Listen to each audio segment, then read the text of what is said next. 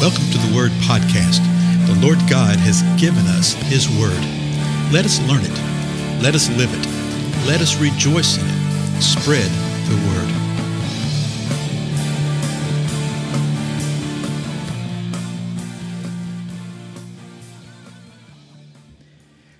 Blessings, everybody. This is Dale. Thank you so much for joining with me today on the Word Podcast.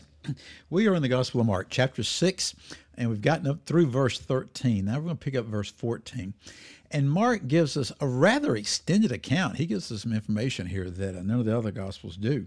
You know, Mark is often sort of known for being brief and giving truncated versions of things, but that's not exactly right. He actually fills in a backstory right here for us. In other words, what happened to John the Baptist? And he's going to tell us right here. So this is sort of an extended passage. I'm just going to read most of it today, okay? So here we go. 14th verse, Mark 6 says this. And King Herod heard. And in English it says heard of it. Well, what's the it? Well, the next part says, for his, and that's capitalized, name had become well known. So what he's talking about in the context where we left off last time, remember how Jesus had sent the 12 out? And they were preaching that men should repent. They were casting out demons, and they were anointing people with oil, and sick people were being made whole. Yeah. So King Herod heard about this, and Jesus' name was becoming very well known. So verse 14 continues, and people were saying, John the Baptist has risen from the dead, and that is why these miraculous powers are at work in him. So they're saying that Jesus was John the Baptist risen from the dead. Well, so John the Baptist is dead. How'd that happen? Well, we're about to find out. Verse 15. But other people were saying, he is Elijah. And others were saying, he is a prophet, like one of the prophets of old.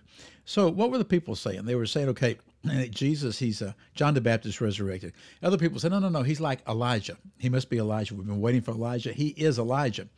Then other people said, no, he's not Elijah, but he's like one of the prophets of old. Verse 16. But Herod heard of it. He kept saying, it's John whom I beheaded. He has risen. So Herod was having a fit because he had had John beheaded.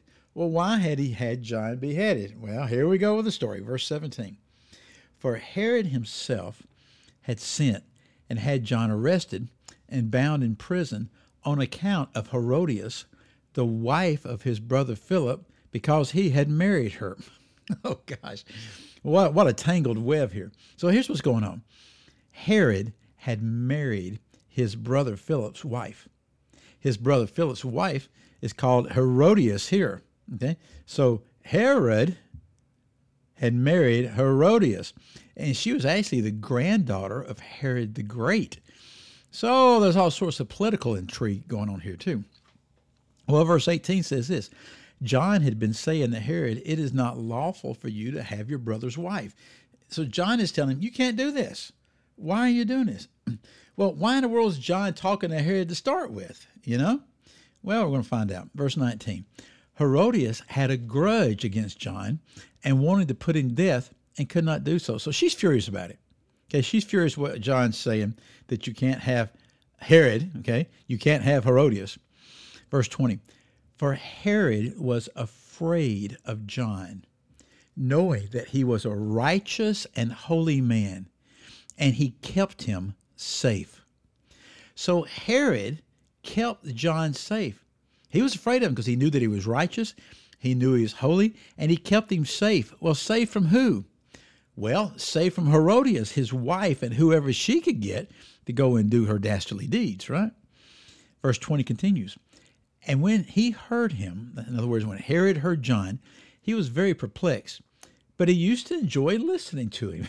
And so Herod would invite John to come in, and he would be totally perplexed as to what John was saying. He wouldn't agree with what John was saying, but he enjoyed listening to him.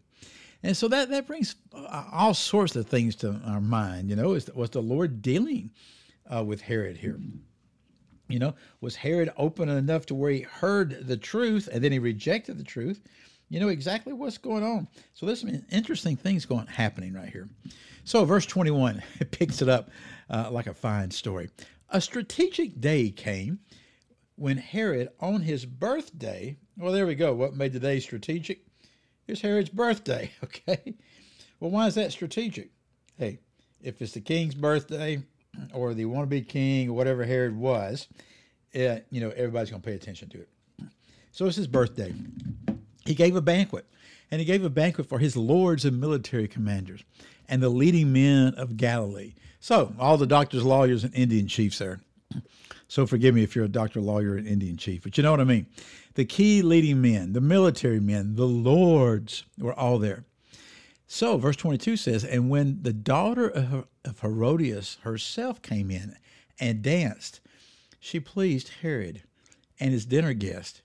And the king said to the girl, ask me whatever you want, and I will give it to you. So here she is.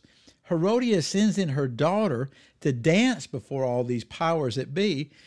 And I can pretty well guarantee you that it probably wasn't a square dance or a polka. Okay? I would highly suspect that it was a somewhat seductive dance because of the way that he responded, because it says, she pleased Herod. So here he is being pleased by the daughter of his wife. So he says, ask me whatever you want. I'll give you whatever it is. And he swore to her, whatever you ask of me, I will give it to you, up to half my kingdom. And boy, we think, man, that girl really got to him, didn't he? Well, in one sense, the issue, yeah, she did. But you know what? He didn't have a kingdom to give. Okay. It was a political appointment kind of thing. He didn't own any land. I mean, he didn't. Now, had he absconded with things? Had he taken stuff? Did he? Yeah. But it wasn't like that he owned this country and he's going to give her half a country. No. He sort of feeling his oats there in front of everybody. We're about to see where this gets him. Verse 24. So she goes out and said to her mother, what shall I ask for? And Mama says, the head of John the Baptist. Lovely woman, right? Verse 25. Immediately she came in, this is the daughter, came in a hurry to the king and asked, saying, I want you to give me at once the head of John the Baptist on a platter. Notice how she says at once. In other words, I know we've got you trapped now. Okay? You fell into this because of the lust of your eyes. You fell into this because of the pride of your heart and pride and arrogance of hubris and power. So now you're trapped. You want to guess what the next word is? Mark's favorite word, verse 25. Immediately, she came in and said that, right? I wanted to give you at once the head of John the Baptist. So she's really pushing. And although the king was very sorry, yet because of his oaths and because of his dinner guest, he was unwilling to refuse her. So all of his buddies had seen all this kind of stuff. They all saw how he got outsmarted by a woman or two. So again, the next verse, next word, immediately the king sent an executioner and commanded him to bring back his head. And he went and had him beheaded in the prison and brought his head on a platter and gave it to the girl. And the girl gave it to her mother. When John's disciples heard about this, they came and took away his body and laid it in the tomb. John had been faithful. Even at the very end, he was faithful. He did not know. He's sitting there one day imprisoned, and all of a sudden the door opens, and within a minute, he's in glory. Okay? He's here 1 second. The next second, he's gone. We go, oh, that's horrible, that's horrible. Yes and no. If you're ready to go, it's good. Okay? Did John want to know some more things? Oh, yeah. Did John think there was more to what he might have been doing? Probably so. He sent word to Jesus, said, hey, are you really the one? We understand what's going on right here. This is how quickly these things can turn. But know this, that is the perfect timing of the Lord, right? Well, again, I'm Dale. Thank you so much for your time, and I'll see you in the next episode, okay?